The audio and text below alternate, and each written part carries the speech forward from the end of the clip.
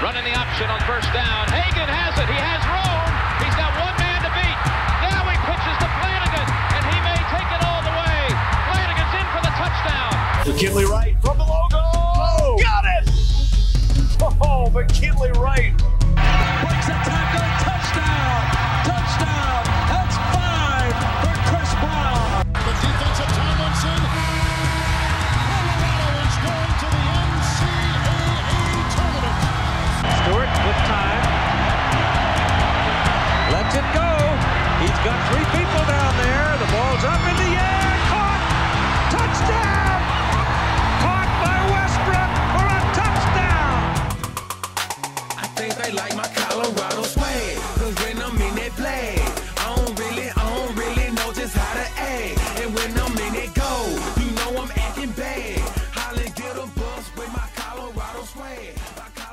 Welcome into the DNVR Buffs podcast presented by Green Mountain Dental Group. I'm Henry Chisholm, and today we're going through everything that you need to know before the Buffs play their first game tomorrow. I know that some people have been kind of like intermittent in the way that they've paid attention to the Buffs during this. What are we at now? I guess, no, we're officially at an 11-month off season for Buffs football. So it's understandable. We're going to kind of run through what to expect from Colorado, what to expect from UCLA, go through like a bunch of the position battles, that kind of stuff, and just get ready for game day, which is now 21 hours away. And I'm really excited. Before we get into that, though, I do want to tell you guys about Green Mountain Dental Group. Green Mountain Dental is the place to go for all of your dental needs. They really do a great job. Their reviews are incredible. A couple people from DNVR have gone out there, and they've said that they've been incredible. And you can feel good supporting them because it's a family-owned dentistry. They're huge Colorado sports fans. They're a partner of ours at DNVR.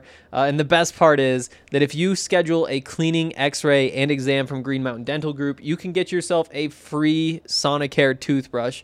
So make sure you take advantage of that deal. You really can't beat it. And yeah, Green Mountain Dental Group, the place to go for your teeth needs. Okay. Actually, before we talk about the football game a little bit, I should say that tomorrow night, Saturday night, after the Buffs game, I'll be talking with Ryan Koenigsberg about this game. You guys will be able to watch that live on Twitter from either the DNVR Sports or DNVR Buffs Twitter account. I'm not really sure which one we'll pick.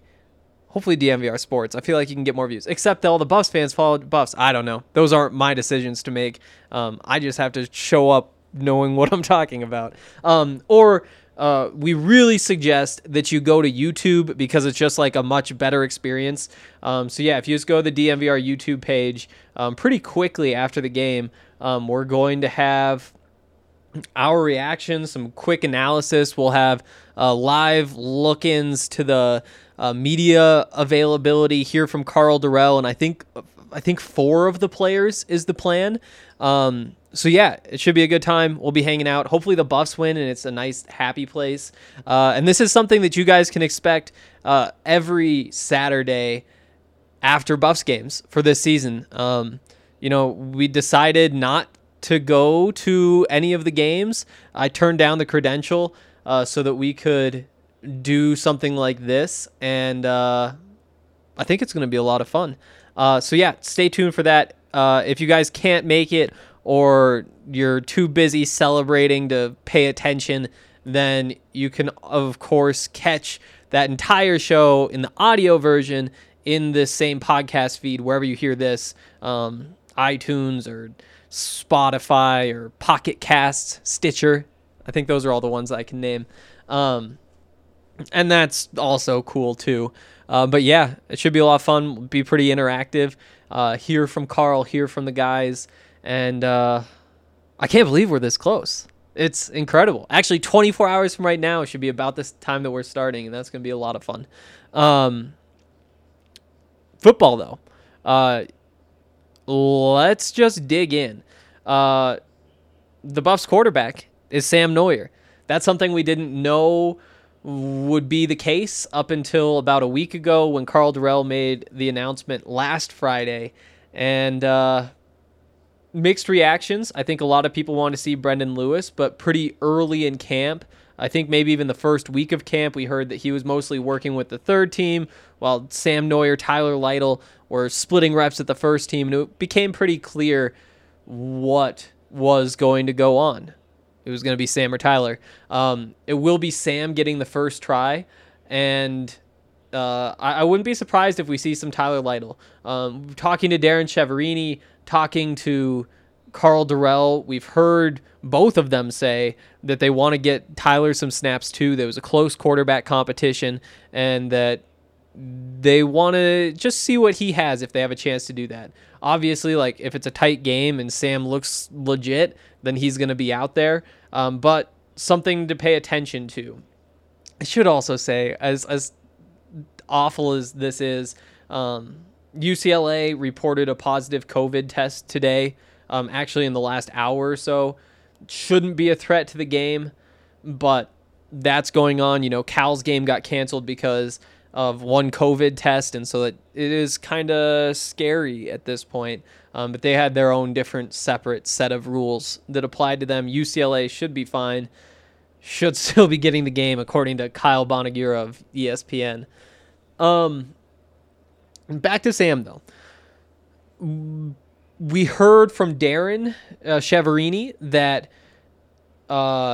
Sam has a good arm, that he can make the throws, and that he's a very good athlete, which isn't a huge surprise given that he played safety last year. So I'll be interested to see how they manage him in terms of the game plan. How often are they trying on deep shots down the field? Is it worth it just to see if you can hit one to Daniel Arias and really open the game up, make this secondary sit back? And it's not a secondary that likes to sit back, or at least it's not supposed to be this year now that they've added that second defense. They're still like the base 3-4, but now they have this new 4-2-5 package, basically a nickel package, but there are some quirks to it. And the plan with that is to be aggressive, to send guys into the backfield from a bunch of different directions, to pressure receivers outside, to get up on guys and try not to let them get into their routes. So we'll see how it goes. It's going to be a test for the receivers getting open too.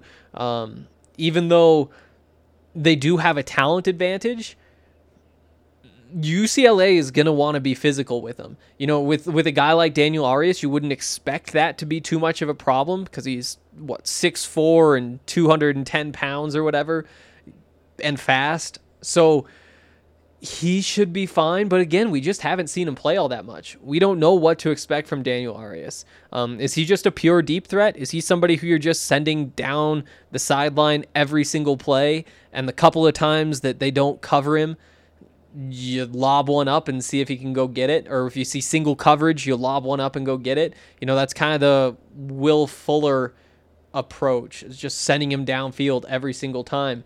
Or maybe he can be a little bit more dynamic. I wouldn't expect him to be somebody who you are trying to get the ball to on a bunch of like little bubble screens and let him work in space, especially when the other receivers are likely going to be Dimitri Stanley and KD Nixon on any given play. And if you know you have one ball carrier and two blockers out of those three, I want Daniel Arias to be one of the blockers. But also, I'm excited to see what Daniel looks like in terms of his ability to run routes. You know, how complex is the route tree that he is capable of running? You know, is he just running downfield, posts and streaks, 7s and 9s? Like, that could be. And I think that even if that's the case, he can provide real value to this offense just because of that size-speed combination. But if he does have a little bit more, if he can get some separation across the middle of the field, can wiggle past some defenders, that's when you could start to see him become a real force to be reckoned with in the Pac-12. And based on what we've heard, everybody has great things to say. You know, KD Nixon actually called him DK Metcalf Jr. a couple of months ago, or no, about a month ago, and you really can't get higher praise than that if you're somebody who fits Daniel's body type. So that's really exciting. But yeah, just in terms of what he brings to the table, size and speed, that's what you know for sure. It used to be every single day after practice, he was the last one on the field, working with the jugs machine, just catching balls, working on his hands. I'm assuming that's still the case, but we don't go to Boulder. The reporters don't go to Boulder anymore because of COVID. Everything's all virtual. So I don't know who the last one on the field is. But what we do know about Daniel is that he has the skill set that he has, the size, the speed, and then also he spent a lot of time working on his hands. It'll be interesting. It'll be interesting because it's not like he's Brendan Rice, who I think we'll also see at least some of this week. He was listed as Daniel's backup on the depth chart. They had 3 starting receivers, then obviously each one has a backup. He's Daniel's. That could mean he's the number 4 receiver. It could mean he's the number 6 receiver. Who knows? But with Vontae Shenault not playing this week because of the suspension for the DUI, that really does open the door for Brendan to get some touches. The thing about Brendan, though, is we know he has all the physical tools, but he's a freshman. Whereas a guy like Daniel has been in the program for a few years, has had a chance to refine the more technical aspects of his game. You know, whether he's somebody who you expect to get open on a bunch of digs and double moves and that kind of stuff, we don't know. But what we do know is he spent at least 3 years now working on it, and that's a good sign at the very least. A guy like Brendan, he might just be a straight downfield guy, or even a guy who you want to get the ball in his hands and let him work. That's something that they did for him in high school.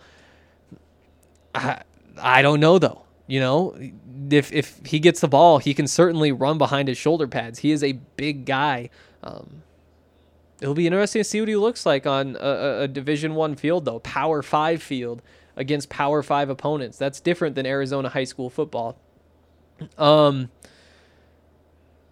The receivers as a whole are going to be a lot of fun. You know, and I did just realize when we were talking to Chev a couple days ago, he said people aren't writing about KD enough. They aren't talking about KD enough.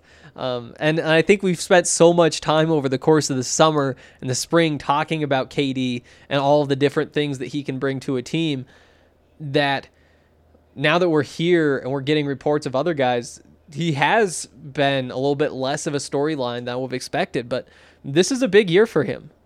This is a huge year for him. You know, he was basically told by scouts that he wasn't an NFL player right now. And there are a bunch of reasons for that. You know, you wish he was bigger. You wish he was just a little bit faster. You wish that the routes were just a little more refined. You know, he dropped a couple of passes. And more than anything, you know, you just want the overall numbers to come up, because the numbers, I think they might have actually gone down last year for KD. But you know that he's capable of solving all of those problems. And honestly, I might bet on him to do any given one of them. With KD, it all kind of starts with the energy, and I think that is going to be even more important this season when there are no fans. You know, there's, I think, 24 media members. I think there's 4 total photographers, and I think like it's 900 and something parents, friends, and family that are allowed in.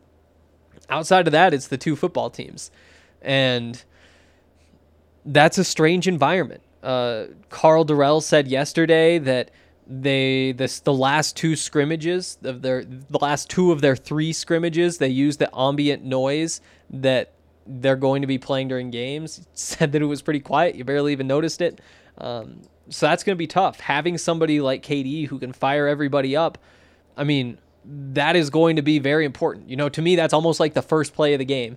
Can KD get everybody out of the tunnel and hyped, ready to go with more energy than UCLA has? I really think that in this game tomorrow, one of the teams is going to come out much much more lively than the other team. And I think that that's going to be worth the first touchdown of the game, is whoever is just ready to play under those circumstances. And KD is somebody who you look at and say, this is why we think it's going to be us. And so that's where things start with KD. But from there, you can get him the ball and let him work. You can let him run routes downfield and get open and get him the ball there. You hope that there aren't any drops. Last year, first possession of the game against UCLA, he had a big drop, would have converted the first down on second down, and instead it was a 3-and-out. Next drive was a 3-and-out. Next drive was a 3-and-out. It makes you wonder, how does that game go if he just holds on to that ball? When you are the number one receiver, now that Tony Brown is gone, now that Viska's gone, there just isn't much room for mistakes. And I think in a lot of ways that's going to be good for KD. This offense, he doesn't need to put it on his back necessarily, but he needs to do quite a bit of heavy lifting if this offense is going to be successful. And I think that he's somebody who can thrive under those circumstances. Needs to do it, though. Really needs to do it. Dimitri Stanley, the other receiver. Excited to see what he looks like as a redshirt freshman last year. He started, I think he might have started every game. No, he wouldn't have. I think they listed KD as the starter in front of him in the slot in games where Viska was healthy, with Tony Brown being the other starter, if I remember correctly. But he was a very big part of the offense, and that's tough to do when you're that young, especially when you play in the slot. And, it isn't a situation like Brendan Rice where he is fast, he is big, you have him run down the field, throw something up to him, that's a valuable piece of the offense. You're making the defense respect the deep threat, which is something that Carl Durrell said yesterday that I liked. They want to force defenses to defend horizontally. They want to force them to defend vertically. They want them to have to defend every single spot on the field.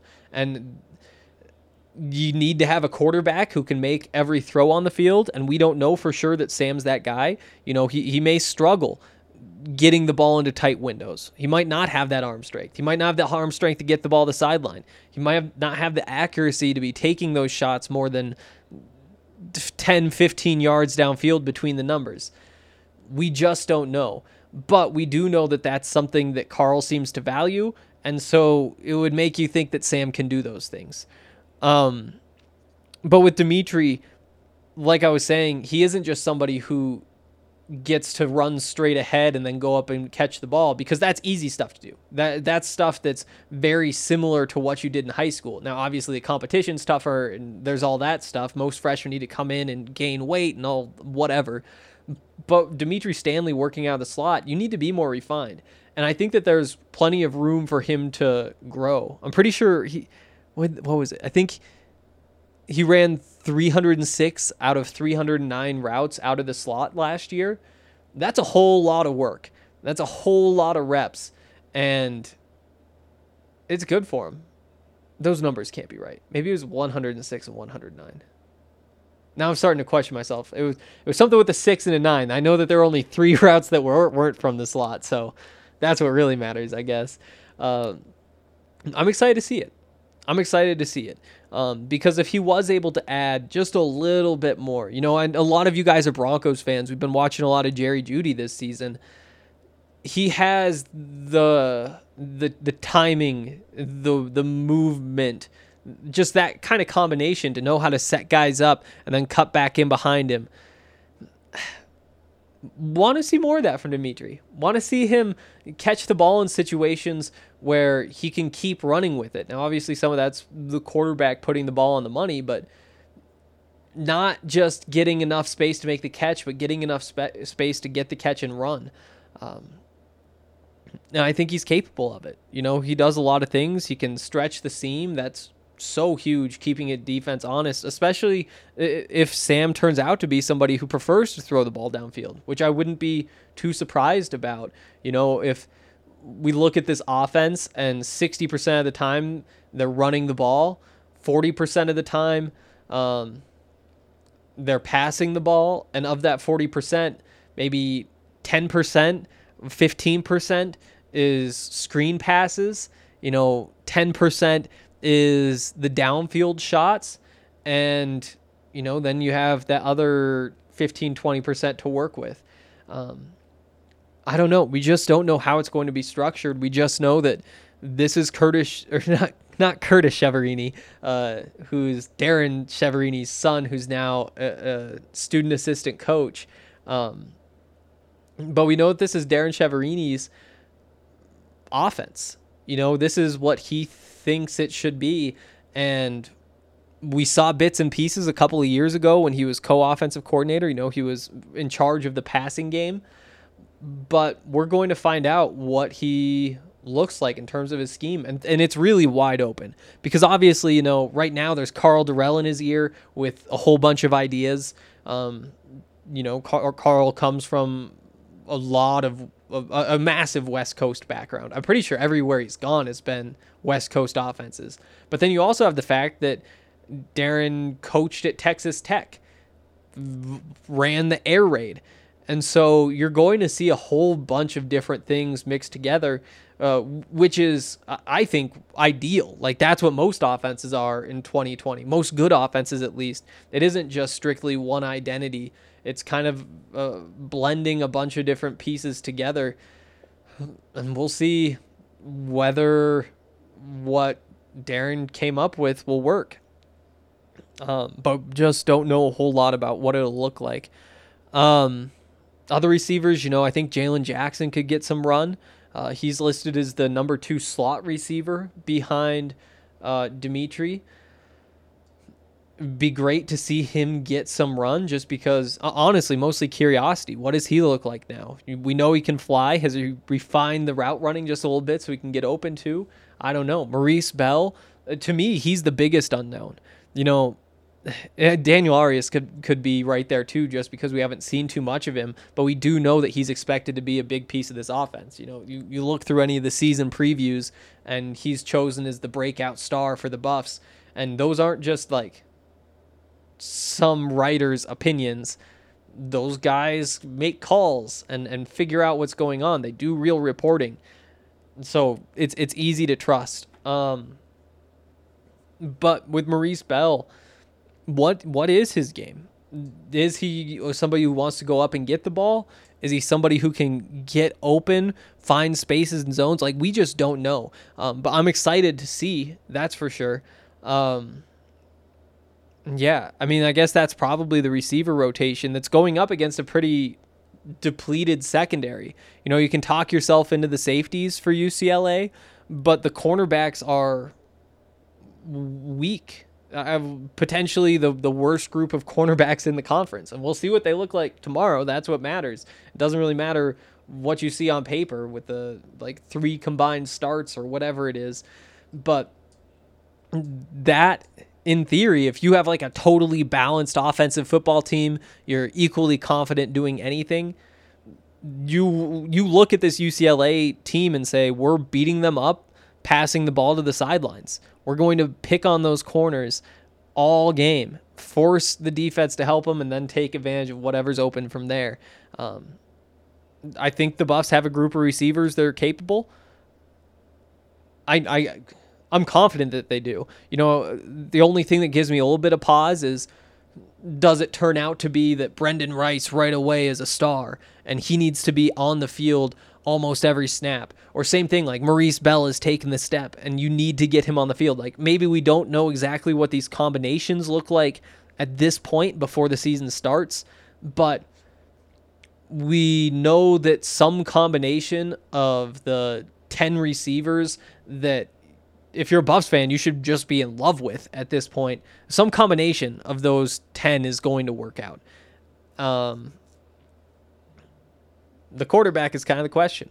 Can he take advantage of that secondary? And I wrote about this at thedmvr.com, but I think that one of the most important parts of this game to me is going to be getting Sam going. I think it's really easy to say your strength is in the offensive line. You have an extremely experienced offensive line. You have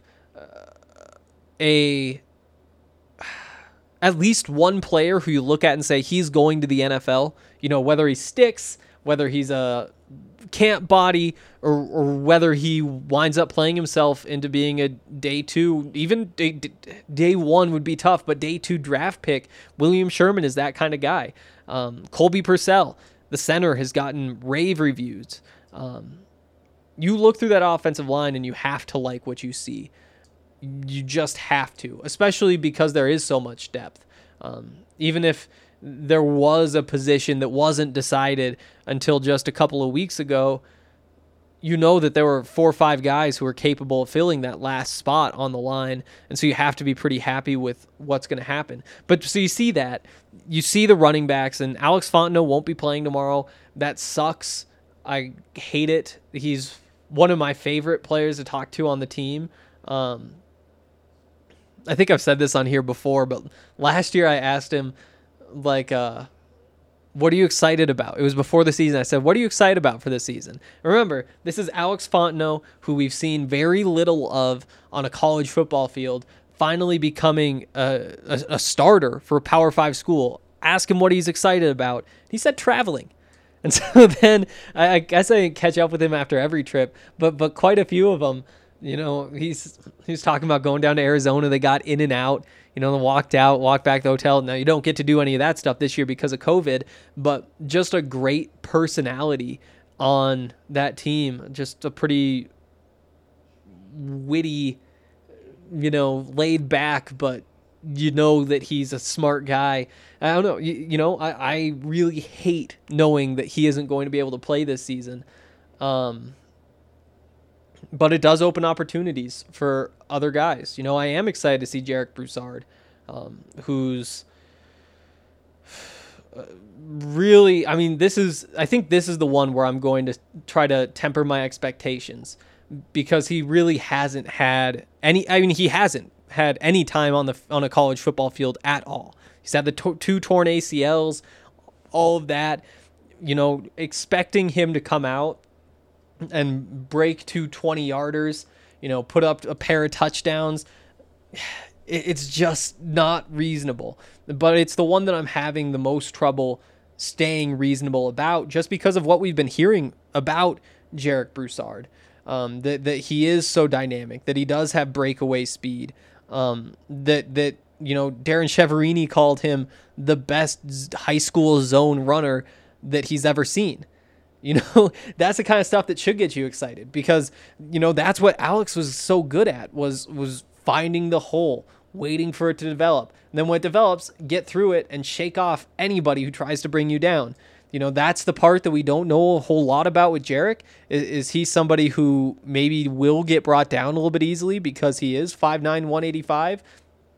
That could be. And that's probably where I'm tempering my expectations. I trust him as a home run threat. And I think that based on what we've heard, you got to get him the ball and give him opportunities. But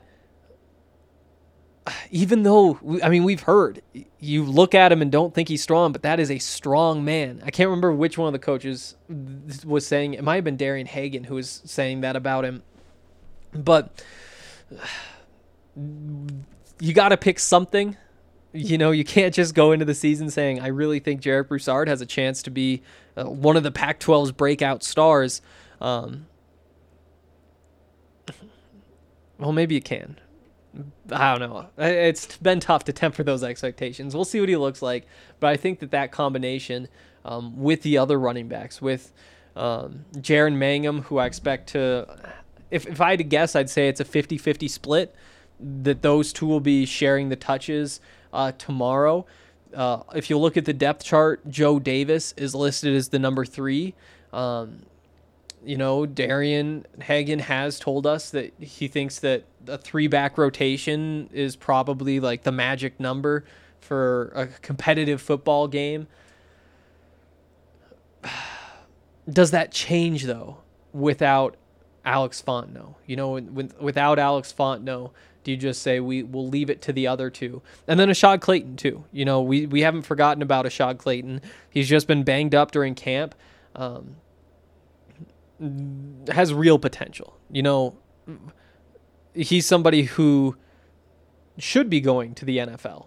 You know, just based on the pedigree, based on what we know about him, he should be a next level football player. And Darren Cheverini told us this week that he has a next level gear.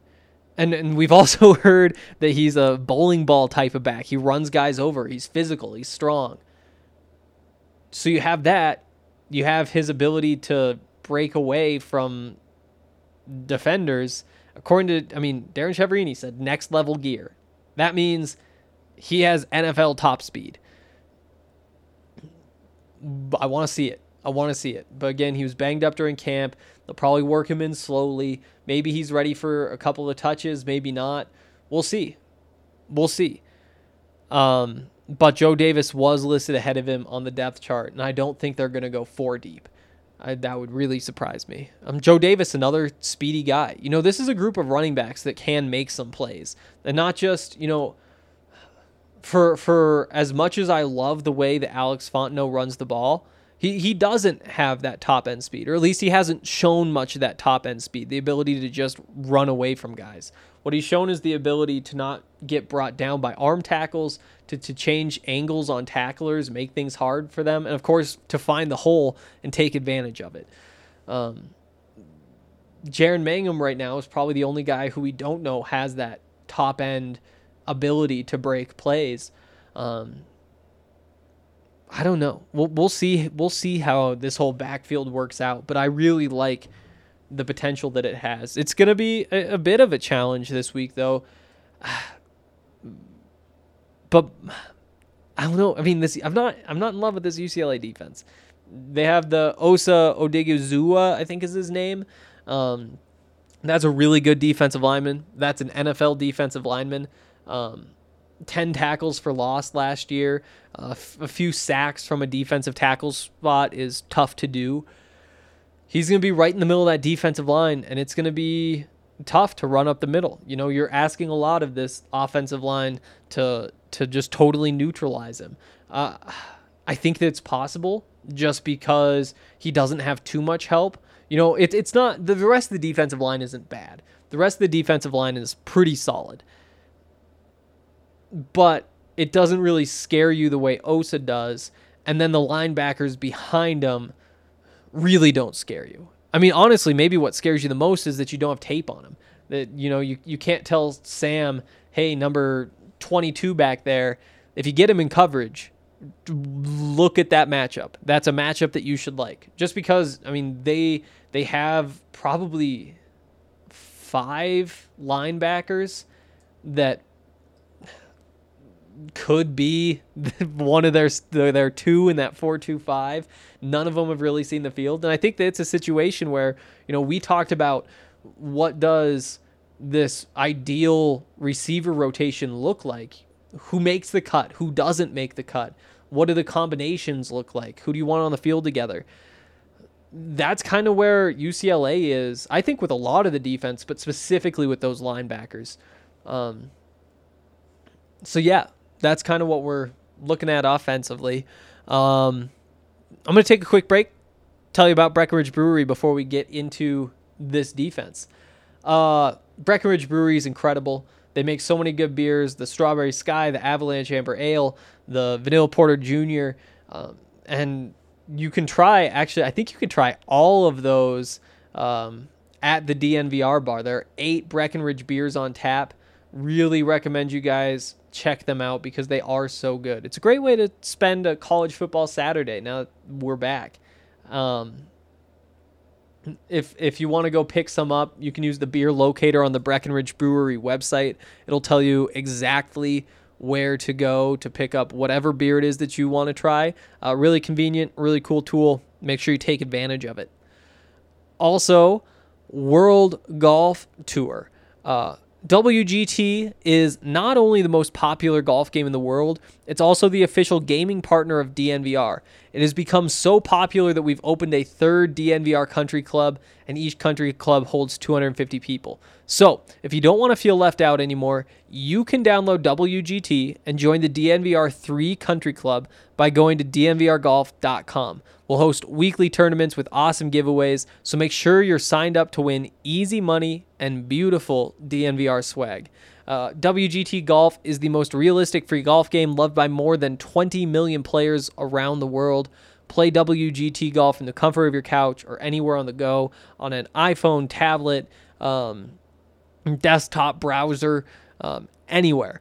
You can play closest to the hole. You can play stroke play, match play, whatever, at Pebble Beach, Bethpage Black, St. Andrews, Bandon Dunes, Wolf Creek, and a whole bunch more courses. It's been a lot of fun. If you go to dnvrgolf.com, you can download WGT Golf, and now is the time to do it, because starting today and through Sunday, we're hosting the Election Open at Congressional. All the country clubs can participate, and better yet, anyone can win. That's right. All you have to do is join the DNVR 3 Country Club if you haven't played. Head to Congressional Golf Course and enter in the closest to the hole challenge. Submit your screenshot on our pinned Twitter thread, DNVR Sports, or email them to info@thednvr.com. Once you've entered to win, we'll choose a random winner each week to pick out a DNVR shirt of their choice and mask, and we will ship it to you. We'll host a new course every week leading up to Christmas. Winners are picked every Monday. You've got nothing to lose, so download WGT today if you haven't. Join the DNVR 3 Country Club, head to Congressional Golf Course, and hit some balls to get close to the pin. Enter your screenshot, and bam, you're in. Good luck. Okay, the Buffs defense. How did we go through that whole thing without talking about Brady Russell? I should say a couple good things about Brady Russell first, because he deserves it. I didn't actually realize that he was a walk-on until I was going through all the notes for this game, which is pretty crazy, the fact that he's played as much football as he has, given that he's only going into his junior season, that he was a walk-on to start. I think that he is somebody who we know well, as people who watch the Buffs. We know his game, but I think that he is, of all the people we feel like we know very well, somebody who can take a pretty massive step forward this year. It's kind of on him to do it, of course, but you could see how there will be more opportunities for him as a receiver. An ability for him to get into routes more often and block less, be less of a check down option, and be more involved in the actual play design. That's something that we've heard from him about what's changed for the tight ends this year. And I think just pure opportunities have gotten better for the tight end position in this offense. And that's reason alone to expect more from Brady Russell this season. On top of that, you have the fact that he's only going to his junior year. You expect some physical development. Whether he's coming back stronger, whether he's coming back faster, you don't really know. But I do expect more added to his game. The blocking side of things, the lead blocking side of things, he's really good there. What I'd like to see is him become more of a threat as a receiver. Be more than just a little safety blanket, but somebody who can get downfield and make some plays. With Taylor Embry as the tight ends coach now, that is very possible. Taylor worked with George Kittle the last couple of years. He seems to really know what he's talking about. I'm excited to see what this tight end position looks like, and Brady Russell in particular. Okay, defense now. So, it all starts up front, and I think that there's good reason to believe that this defensive front will be better than last year. First of all, they don't lose much. They lose Alex Changham, who was a valuable piece of this defense, but with the depth that the Buffs have, adding another year of experience should be able to make up for that loss pretty easily. On that defensive line, you have Mustafa Johnson, who he's somebody who's still just a little bit more of an unknown now that I think about it. Just because he was banged up all of last season. Starting with the Air Force game, I guess, when he took the cut block to the ankle, knocked him out for a game or two, I think. And when he came back, you could tell that it was still bothering him. He still put up decent numbers, but I do think that there's another gear that he can get to. And I think that Chris Wilson, the new defensive line coach, can help him get there. Chris Wilson, who we know as one of the better defensive line coaches around, won a Super Bowl with the Eagles a couple years ago, has had a whole bunch of NFL jobs working with the best of the best, and has had a bunch of pretty high-profile college jobs too, He was at Colorado during the Matt McChesney, Justin Bannon years, coached Oklahoma's defensive line for a bit. There's a lot to like about Chris, and what I like most is that they're switching to the one gap technique, which basically means everybody in the front seven is responsible for a gap. Could be between the guard and the center. It could be outside of the tackle on the edge. Everybody has their gap. That's their responsibility. And basically you just try to beat the offensive player through it. So if you're Mustafa Johnson, every play you're trying to get past the guys in front of you, get in the backfield, and create havoc, which is something that was missing last year. And that's part of the reason why they decided to make the change. Because they struggled so much getting into the backfield on first and second down, stopping runners behind the line of scrimmage, generating a pass rush when you weren't using some sort of exotic front on third down. We'll see how it goes. But with the talent that the Buffs have, you should expect to see some pressure. The question is just how much. If that group is what I think it's capable of being, that's going to be scary for a lot of offenses. That's how you get teams moving backward. That, like, if you want to hold somebody under 10 points, you need a pass rush. You need to be able to get in the backfield. And I think that for the Buffs to be really successful this year, they're going to need that kind of defense. But it's not just Mustafa. You have Jalen Sami right there, who I thought grew a lot throughout his first year playing after having some injuries in his first couple years in Boulder. He was only a redshirt freshman last year, which is crazy because I guess I'm not sure how old he is, but I'm pretty sure he might be 22, 21 now. 21 or 22 now, I think. But I'm excited to see what Jalen is. And at 325 pounds, that he's going to command a double team in the run game, and that's a good place to start. If you can just have some big dude on the defensive line playing nose tackle who can do that, that's a great start. Again, you look at the Broncos. Domata Peko. Back when that defense was something special, Domata was just right there clogging everything up. Clogging things up isn't necessarily what that defensive line is doing now because of that switch to the one gap technique, but it can't hurt. Excited to see him. Excited to see Terrence Lang too. I think that he kind of gets forgotten when you look through all the pieces on this defense. But he's a very dynamic player as well. And they're going up against a really weak offensive line. I'm pretty sure they only have one full-time starter returning. I think that everybody else has like 2 or 3 career starts. It's not a great group of offensive linemen. I think that it is potentially the worst group of offensive linemen in the Pac-12. That's how you want to start a season if you're Mustafa Johnson. Get out there, get yourself a pair of sacks, get yourself a couple tackles for loss. And I don't think it's all that crazy to set the bar at, 1.5 sacks. Get to 2 and that's a good game. You get your 1 and you kind of check the box. You did what you're supposed to do. There are going to be opportunities for these defensive players to make plays. Especially given the running back situation for UCLA too. Josh Kelly is gone. He's in the NFL with the Chargers now. Demetric Felton is looking like he's going to be the starting running back. I mean, he's listed as the starting running back on their depth chart. Not really a downhill runner though. Not somebody who has great vision in between the tackles. They added a grad transfer. I can't remember where he came from. He's listed as the number 2. Kind of just have to see what they have there. What could really hurt this defensive line's ability to put up some numbers, though, is Dorian Thompson-Robinson, the quarterback for UCLA. He is so dynamic. He has like almost like those magician-like qualities where the pocket just caves in around him, and then all of a sudden it's like bang, he's outside the pocket, nobody near him.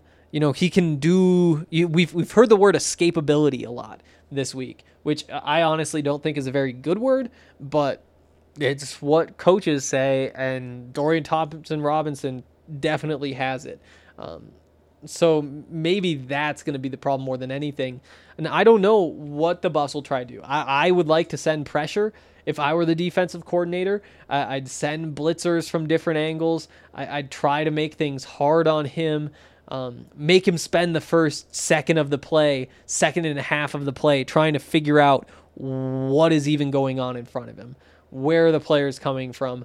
Where's the coverage? What is the coverage? And just changing looks on him constantly while also emphasizing getting as many guys as possible into the backfield and not letting him get out. The other option is to say, we're rushing 3, we're rushing 4. We're going to tell our edges to contain. We're not going to spend too much time trying to put him on the ground, and we're going to have a spy who mirrors him on the defensive side. I think that, honestly, you got to mix things up a little bit is probably the right answer, but I'd like to see them send a bunch of pressure at him, make things hard. And even though that puts kind of a young secondary on an island, each one of them back there, I think at times you got to do it, especially because this isn't a great group of receivers either.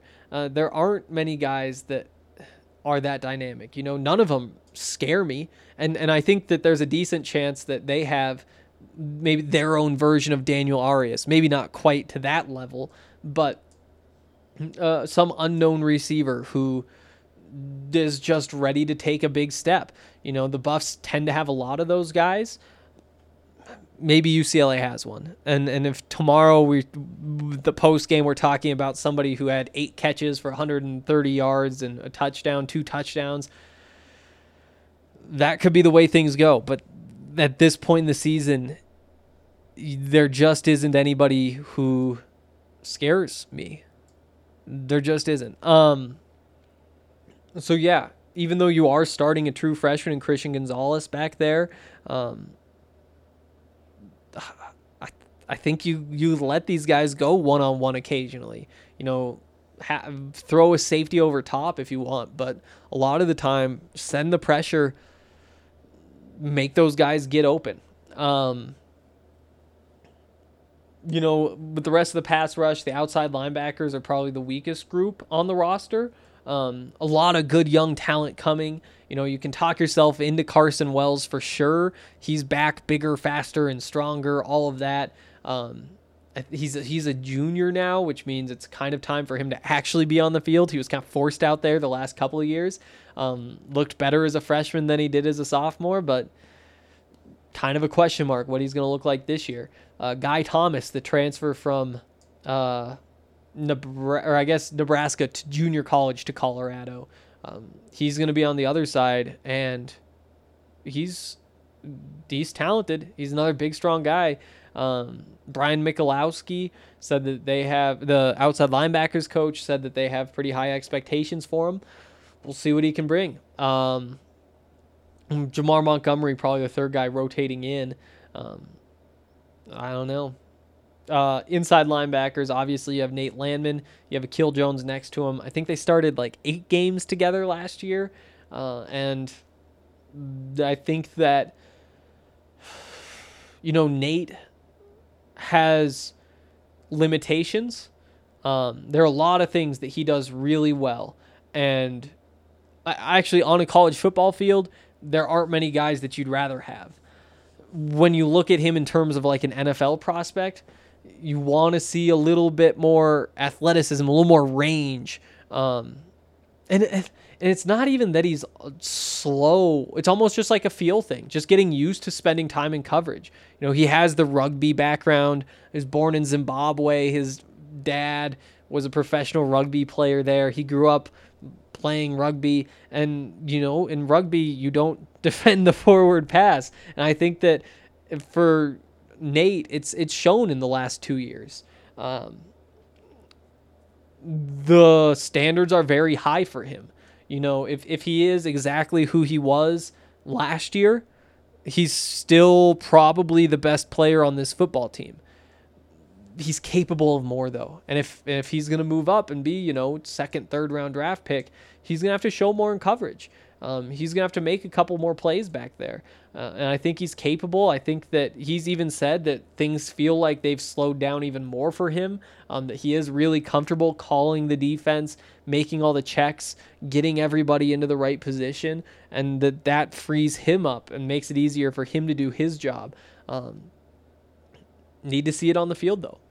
And I guess this will be a kind of tough start with Demetric Felton at running back on the other side. There will be times when that's Nate's responsibility. We'll see how it goes.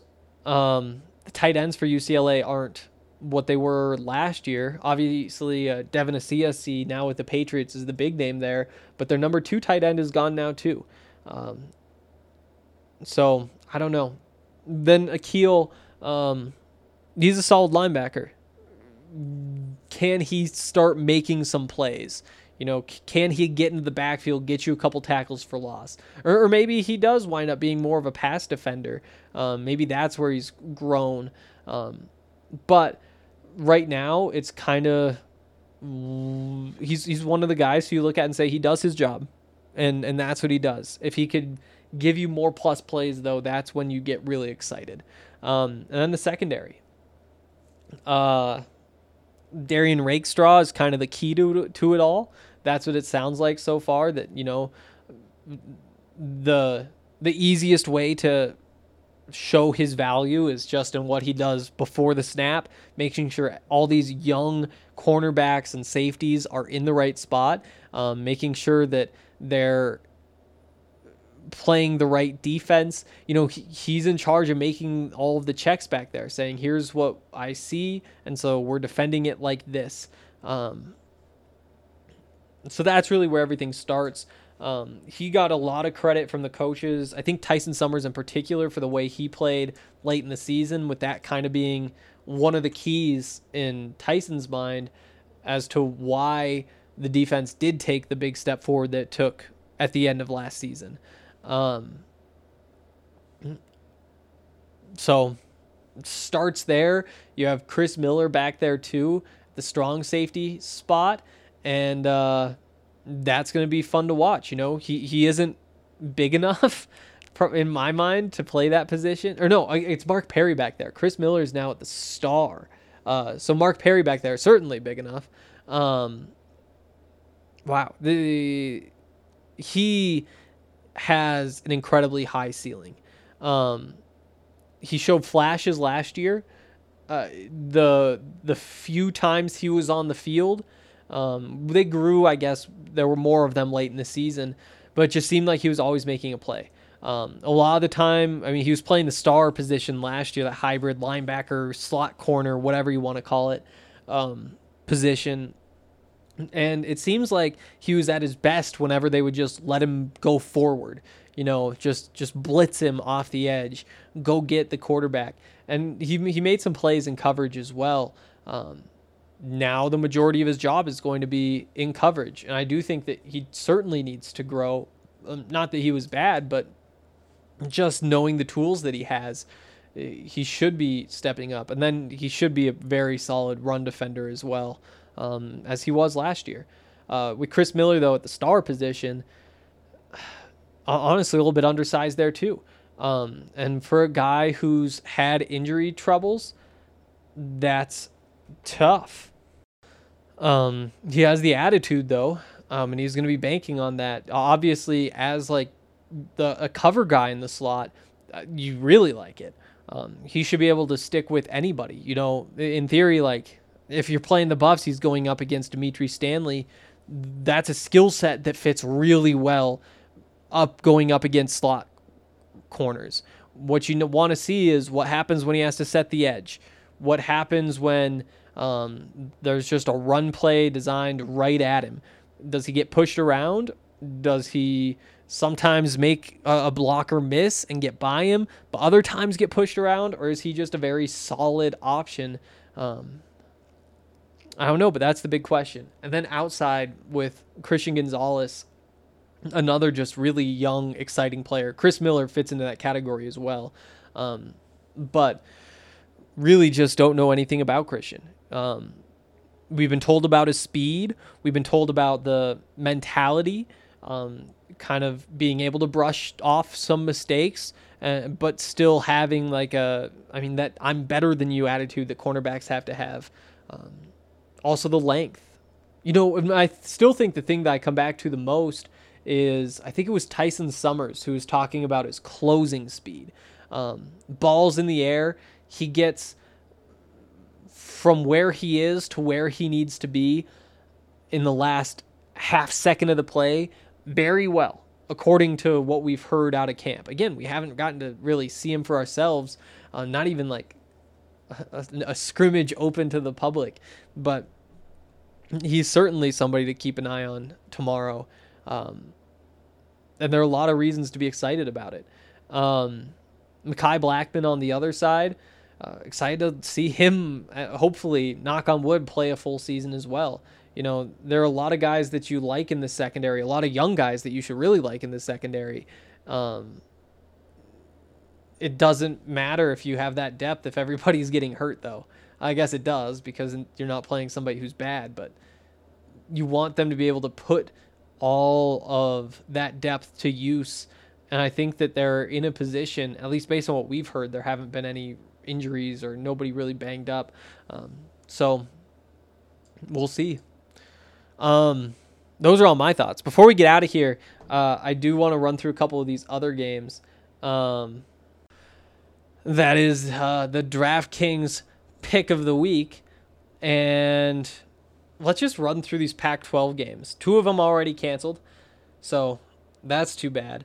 But the first one of the day is going to be Arizona State at USC. Arizona State plus 10.5 is incredible value. That is a really talented football team.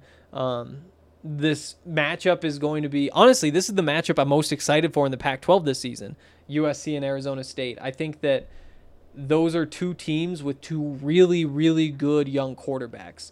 Young quarterbacks who still haven't set ceilings for themselves. You look at them and you could say that is a top 5 draft pick in the NFL. And they're going head-to-head in the first week of the season. It's going to be a lot of fun. USC obviously has like a bunch of weapons, a bunch of talent on defense, but Arizona State sneaky does too. Really excited for that one. I like Arizona State plus 10.5. I think it's going to be a pretty close game. I mostly just want to hit these Pac-12 games. When is the next one? UCLA, Colorado. Colorado plus 6. That's good value. I'm not sure if I'd take Colorado to win. I mean, it's just so hard when you don't know what to expect out of the quarterback. But I do think that, again, this isn't... These 2 teams are not that far apart. And if any... those teams aren't that far apart. So Colorado plus the points, good value. And then Stanford, Oregon at 5:30. Oregon minus 9, I like that. Even though Stanford has like the gritty style of football, they want to run the clock on you, all those things. And even though Oregon is replacing Justin Herbert after years of having him at quarterback, I just think that the talent for Oregon wins out. Especially at Oregon, minus 9 is a lot of points for teams that you haven't seen, but I do think that that's pretty safe money with Oregon. All right, that's going to do it for today. We'll talk again tomorrow after the game, and I am really excited for that. I think they like my Colorado swag, 'cause when I'm in that flag, I don't really know just how to act. And when I'm in that goal, you know I'm acting bad. Holla, get a bus with my Colorado swag. My Colorado swag, my Colorado swag. I think they like my Colorado swag. My Colorado swag, my Colorado swag. Might not swear, I think they like my Colorado swag. My Colorado swag is pushing 180. Speeding past competition, see you later, baby. Colorado Army with soldiers like the Navy. And bold is where we station, patiently awaiting. When I hit the field, it's so hard to behave. I'm Colorado swagging as the crowd do the wave. Look into my eyes, I can tell that you afraid. Cause you know we finna hit ya. Hey, you on your own now, why you watching the official? You just better hope you make it to the next whistle. And we ain't playing with you can get it anytime. It started at the scrimmage, we gon' win it at the line. My Colorado swag in the middle of the ring. Throwing blows, knocking down team after team. I think they like my Colorado swag, cause when I'm in that play, I don't really know just how to act. And when I'm in that goal, you know I'm acting bad. Holla, get a bus with my Colorado swag. My Colorado swag, my Colorado swag. I think they like my Colorado swag. My Colorado swag, my Colorado swag. Man, I swear I think they like my Colorado swag. Have you ever seen around? Nah, I'm Boulder, Colorado. Buffalo is what I am. All the teams come and follow. When I start hit the field, the opposing crowd swallow. Cause they know I'm about to kill. He gon' feel that tomorrow. Whole team full of warriors. Got me feeling tribal. Big 12, here we come. We ain't worried about a rival. If you want it, come and get it. We'll wait for your arrival. When you hit this frozen field, man, it's all about survival. Pray you make it, yeah, you better bring your Bible. Crack back, blind side, flat line, no revival. Get them bucks, mess them up, we say we got them. If we don't, then we'll get them. When we see them, then we have them. Like my Colorado swag, cause when I'm in that flag, I don't really know just how to act. And when I'm in that goal, you know I'm acting bad. Holla, get a bus with my Colorado swag. My Colorado swag, my Colorado swag. I think they like my Colorado swag. My Colorado swag, my Colorado swag. Man, I swear I think they like my Colorado swag. I think they like my Colorado swag. Cause when I'm in that flag, I don't really know just how to act. And when I'm in that goal, you know I'm acting bad. Holla, get a bus with my Colorado swag. My Colorado swag, my Colorado swag. I think they like my Colorado swag. My Colorado swag, my Colorado swag. Man, I swear I think they like my Colorado swag.